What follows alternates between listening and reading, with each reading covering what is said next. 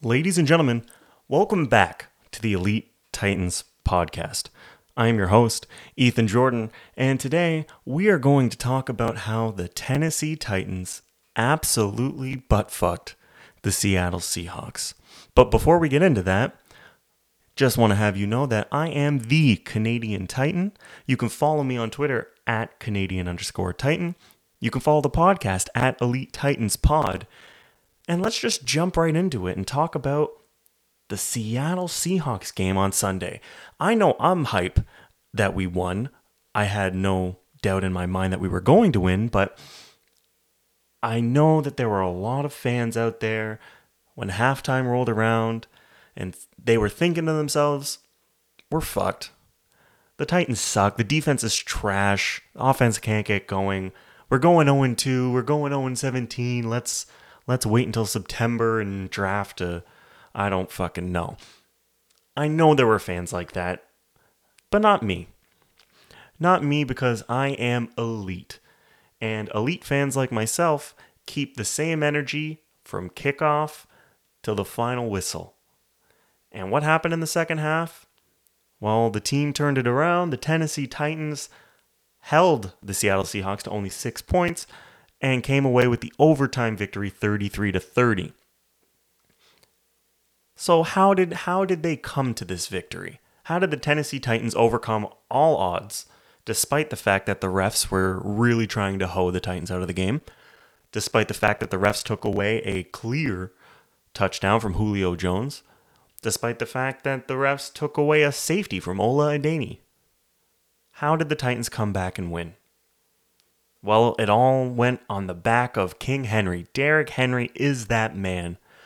Titans fans have known it for a very long time.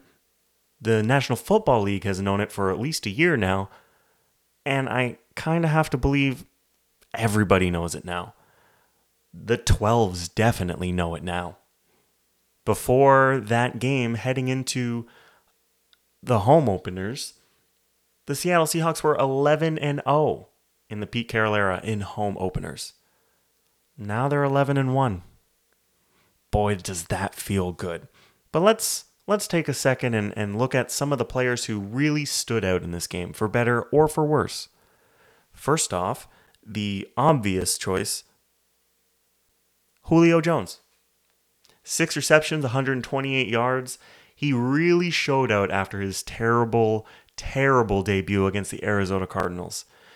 And there's that aforementioned stolen touchdown. He should have had more yards. Julio Jones showed out, and he proved that he's the kind of guy we expected when we traded for him from the Atlanta Falcons. He is the one weapon that we really need to push our offense over the top. Another fantastic Tennessee Titan was second-year player Christian Fulton. CB1, the absolute lockdown of DK Metcalf that Christian Fulton put on display, is the kind of shit that we really needed last year, and he is the one consistent bright spot week in and week out for the Tennessee Titans.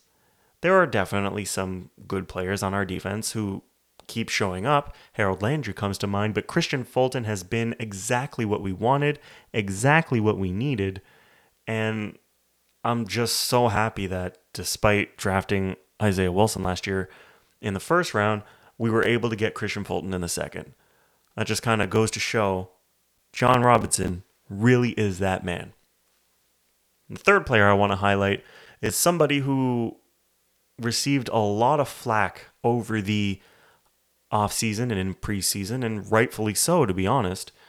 Dane Cruikshank. Dane Cruikshank, low-key, was probably the second or third most important player on the Tennessee Titans.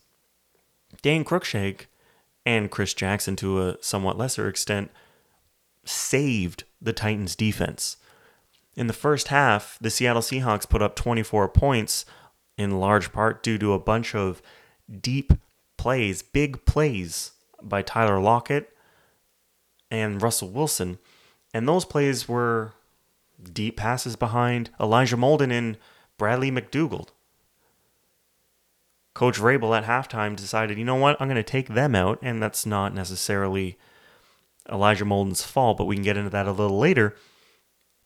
Coach Vrabel took him out, put in Chris Jackson and Dane Cruikshank, and eliminated the deep threat and essentially shut down the Seattle Seahawks defense. Dane Cruikshank, despite being injured the entire preseason, despite a lot of people saying he should be cut and he was a wasted draft pick and so on and so forth, he was a crucial piece in the victory for the Tennessee Titans. So those are three players who I know were vital to the success of the Tennessee Titans. Now, I want to look at three players who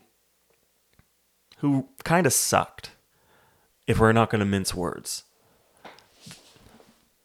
The most obvious player, in my mind, is Jeff Swaim, tight end Jeff Swaim. Time to play the Swaim, and I think it's time to let him go. Jeff Swaim was supposed to be the sure thing blocking tight end for the Tennessee Titans this year. A lot of hubbub was brought up that we had let Jonnu Smith go and Anthony Ferkser was going to be the passing guy. Jeff Swaim's going to be the blocking guy. Well, Anthony Ferkser isn't really holding up his end of the bargain, being on IR right now. Or is he on IR or is he just out? I don't recall, but he's not holding up his end of the bargain through the first 2 weeks. And Jeff Swaim has been absolutely abysmal through the first 2 weeks. Abysmal as in the worst player on the field, and that includes Taylor Lewan, who was atrocious in week 1. But Jeff Swaim, his inept blocking led to the only turnover of the entire game and pretty much gave the Seattle Seahawks 7 points. Jeff Swaim was brought on this team to block, and he's not doing it. And what's frustrating is MyCole Pruitt, the tight end who we let test free agency, who we brought back, put him on the practice squad or whatever, he was sensational. He was fantastic in this game against the Seattle Seahawks. And it really makes you wonder, why didn't we just keep him this whole time? Why did we let him test free agency? As it stands right now, I'm much happier having Tommy Hudson, MyCole Pruitt, and Anthony Ferkser over Jeff Swaim. Let him go. It's a what have you done for me lately league, and lately he has been absolutely terrible. Another player who was quite shitty on Sunday is Bradley McDougald. Now, he was brought on from the practice squad and elevated to the starting roster thanks to the injury to Amani Hooker.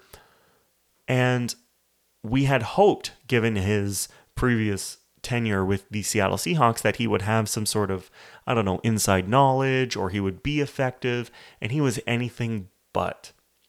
The first 51-yard pass to Tyler Lockett was because Bradley McDougald was out of position. And you can't be out of position against Tyler Lockett, who is one of, if not the best deep ball receiver in the league. The Tennessee Titans really only had one job on defense, and that was to not give up the big play. Bradley McDougald is responsible for at least 2 of those big plays, one of them resulting in a touchdown. Now, if you had watched the game, and if you're listening to this as an elite Titans fan, I know you did watch the game. You'll remember Tyler Lockett dusting Elijah Molden and shaking Bradley McDougald on his way to the end zone. That sucked. That sucked hard. And I want to talk just a quick little blurb before I go on to my third player who really underwhelmed. I just want to talk about Elijah Molden. I've seen a lot of people on Titans Twitter, which is obviously the most sane and rational place on planet Earth. I've seen a lot of people say Elijah Molden isn't living up to the hype. He's not the guy that we had saw in the preseason. He's bleh. And honestly, it couldn't be further from the truth. Now, his athleticism was part of the reason why he fell all the way to pick 100. But his football IQ is what makes him such an asset. And I think that the Titans, Shane Bowen, whether or not it was due to necessity, thanks to the injury to Amani Hooker, or whether or not it was bad luck or what, Elijah Molden was just in the wrong place. He shouldn't be lined up against Tyler Lockett in press coverage. He shouldn't be lined up against Christian Kirk in press coverage. That's not his wheelhouse. That's not his strong point. And the Titans are really doing a disservice to him and his skill set by making him play press coverage against burners. That's not an indictment against Elijah Molden. It's more a statement on the Titans defense. Now, let's move on to the third player who really underwhelmed, and that's A.J. Brown. I love A.J. Brown. We all love A.J. Brown. He is probably the fourth most important player on the offense, but that wildly understates exactly how vital he is to this team. He is the young life force in the wide receiver room. But he had the dropsies. He had the yips. And this is the second or third time in his tenure here where he's had those issues.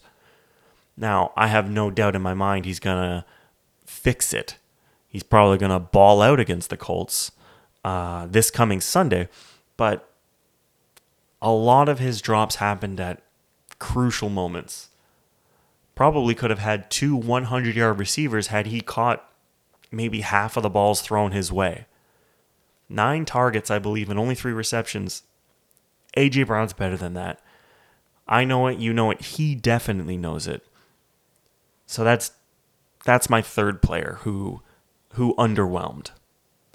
So, let's just take one quick observation about the Seattle Seahawks game, and then I'm going to move on. Because you've probably heard multiple other recaps and multiple other podcasts that have talked about how great the offense is, and King Henry is that fucking man. I get it. But I want to talk about the defense. People were panicking about the defense. Oh my God, they're terrible. They're still giving up the big plays. Honestly, I'm not worried about the defense. I'm not worried about the defense at all. Now, I know in most cases, if you take away the best plays of the other team, a defense will look pretty good. But the thing that encourages me about the defense is that all of the big plays that were given up seem to be either mismatches in terms of personnel, like Elijah Molden and Bradley McDougald, or complete coverage fuck-ups, like Freddie Swaim's 60-something yard touchdown in the third quarter or the fourth quarter. Those miscues are not a week-to-week thing. Time and better communication and more reps together are going to shore those things up. It's going to eliminate those, or at least severely lessen them. And that's fantastic, because beyond that, Christian Fulton locked down DK Metcalf. Jackrabbit Jenkins, despite some people bitching because he slipped again, Jackrabbit Jenkins played amazing defense. Chris Jackson shut down a few wide receiver screens. There's a lot to be happy about in the secondary. There's a lot to be happy about with the pass rush. Bud Dupree, despite PFF's dumbass saying, oh, he only has 3 pressures, Bud Dupree is balling out for the Tennessee Titans. Now, of course, would we like him to get some more sacks? Absolutely. But that wasn't his role here in weeks 1 and 2, protecting against Kyler Murray and Russell Wilson. It was more to contain him, to flush them out of the pocket, to make them uncomfortable, and that's what he did both weeks. So I can't at all be upset about what he's done on this team. Harold Landry is all over the field. Almost every play, every run stuff, every pressure, Harold Landry's right there. And Danico Autry and Jeffrey Simmons, our pass rush is fantastic right now. Like, not fantastic best in the league, but it is a remarkable improvement over last year. This defense is a lot better than their current rankings, and I think it's time we give them a little bit of the benefit of the doubt. They held this Seahawks offense, an offense that people are expecting to be top 10, to, 4 of 12 on third down? They completely shut the offense down aside from one broken play in the second half. As great as Derrick Henry was, the Tennessee Titans don't win this game without that second half defense. So let's give Shane Bowen and the Tennessee Titans defense a little bit more fucking respect. That's going to bring me to my last segment today, and that's fuck the Colts week. Fuck them until they die, right? Isn't that what South Park said? Anyway, the Indianapolis Colts lost to the Los Angeles Rams this past Sunday, and they lost, I think the score was 27-24. And a lot of people online are celebrating that like it means, oh, look how good they were against the potential Super Bowl team, the Rams. They only lost by 3 points. Stop. This is why I hate fans. This is why I hate people who don't actually watch games and only look at the stats or the score. The Indianapolis Colts were never in that game. If it wasn't for one botched punt that resulted in a touchdown, which sounds really familiar if you paid attention to the Titans-Colts game last year, this game wouldn't have been close. And the Rams pretty much did whatever they wanted. The Colts defense sucks. The Colts defense is wildly underwhelming. They have no corners. Their pass rush isn't really there. So this Sunday, the Tennessee Titans and the Indianapolis Colts face off in the first of 2 divisional rounds. And I can't think of, for the life of me, a single reason why the Colts will win this game. This is going to be the easiest game we have on the schedule. Carson Wentz has 2 bum-ass broken ankles like everyone expected.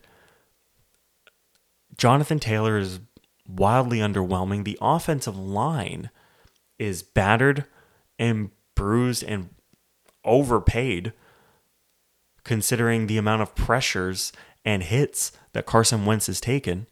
I believe I saw a stat that said something to the effect of Carson Wentz is on pace to be hit 178 times on the season. And Andrew Luck, in his worst season, was only hit 122 times. That's insane. That's considering how much the Colts are paying Braden Smith, Ryan Kelly, and how much they're going to be paying Quentin Nelson. That's way too shit. I've been going back and forth with many Colts fans on Twitter because, that's how I do, about just how bad this Colts team is. And I can't think of a single area that the Colts have an advantage over the Titans. They don't have a better GM. Obviously, that has nothing to do with the game, but fuck Chris Ballard. They don't have a better head coach. Frank Reich consistently makes really stupid decisions. Stupid decisions like getting to 1st and goal on the 1 against the Rams on Sunday and running Jonathan Taylor directly into Aaron Donald 3 times before hurrying up and taking a sack with Carson Wentz. That's terrible. Frank Reich consistently makes boneheaded decisions. And I know Tennessee Titans fans sometimes get on Mike Vrabel for his decisions, but Frank Reich is just infinitely worse. Infinitely worse. He's riding the high of a Super Bowl win in 2017, and it's carried him too far. Frank Reich, my opinion, should be on the hot seat. Quarterback position. If Carson Wentz plays, he's playing on 2 bum ankles. If he doesn't play, Jacob Eason is the quarterback. Ryan Tannehill is better than both of them combined. Ryan Tannehill is better than all 3 quarterbacks on the roster combined. So Titans win there. Running backs. I've heard a lot about how great Jonathan Taylor is, and I'm not seeing it. I'm not seeing it through 2 games. I like Jonathan Taylor. I think he's a talented running back, but behind this offensive line, he can't do much of anything. He's not the sort of guy who's going to have big gains after getting hit in the backfield. He needs those holes. He needs the space. He's just not there yet. Maybe he will be one day. I don't know. But he's not there yet.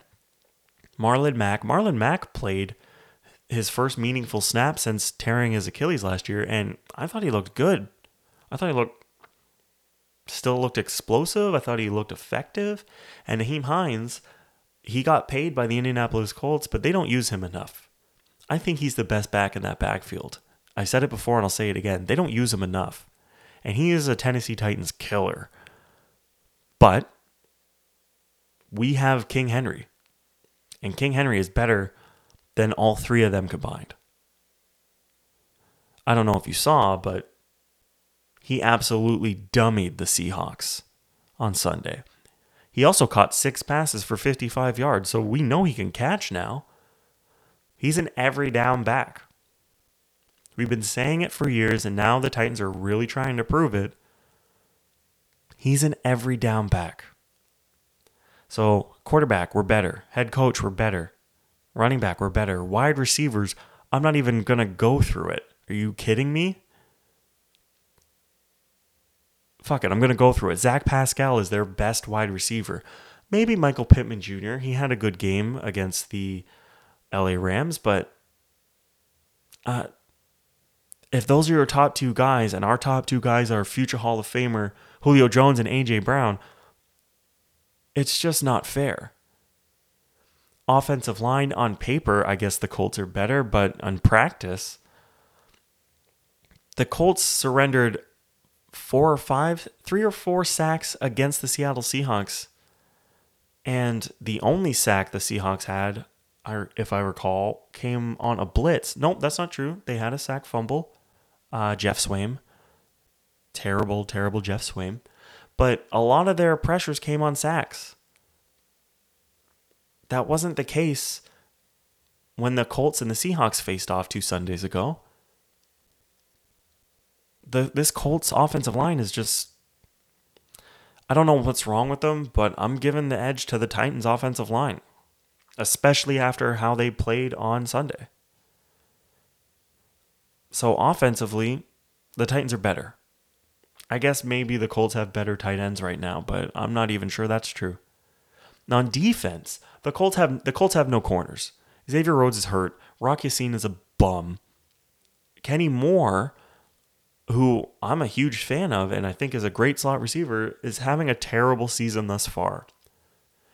Darius Leonard is dealing with some sort of nagging injury, but he's still doing Darius Leonard things. But that's pretty much the only really effective person on their defense right now. Kwity Paye. Fun fact about Kwity Paye. First round pick Kwity Paye has the exact same amount of sacks as 4th round pick Rashad Weaver. And Rashad Weaver hasn't played a defensive snap yet. That's insane. You want more production from your first round pick in 2 games. You want him to be more impactful. And he's not. He hasn't been thus far. Maybe he'll figure it out. He probably will. He's young and talented. But he hasn't figured it out yet. And because he hasn't figured it out yet, I'm giving the edge to the Titans pass rush. DeForest Buckner is a threat, but so is Jeffrey Simmons, so is T.R. Tart, so is Danico Autry. The Titans have more. I really think this game's going to be a blowout. And that's not my elite fandom talking. That's just facts, especially if Carson Wentz doesn't play. Now, before I wrap this up, I'm going to drop a hot take that I'm actually pretty confident in. Let me before I get to that, Over the last 2 or 3 years, the Indianapolis Colts have allowed 3 100-yard rushers, I believe. Maybe 4, but I think it's 3. And they're all named Derrick Henry. Derrick Henry owns the Colts. And I think, hot take alert, elite hot take alert, that if Mike Vrabel and Todd Downing don't pull Derrick Henry from this game, that Derrick Henry is going to break the single game rushing record on Sunday against the Colts. That's 296 yards, at least, for Derrick Henry. Now, that's a lofty goal. Super lofty. But it wouldn't be an elite hot take if it was safe. So that's going to do it for the Canadian Titan today. I've had a fucking blast, and I'm still high off of the Titans whooping up on the Seahawks. My dad's favorite team is the Seahawks, and I love talking shit to my family. And I know a lot of you love talking shit online as well. If you want to talk shit to me, you can follow me at Canadian_Titan. You could follow the podcast at Elite Titans Pod, where I tweet out random elite facts of the day. Like Ryan Tannehill has never lost to the Seattle Seahawks while quarterbacking for the Tennessee Titans. This has been the Elite Titans Podcast. I was your host, Ethan Jordan. And remember, I'm not a homer. I'm just an Elite Titans fan. Tighten up.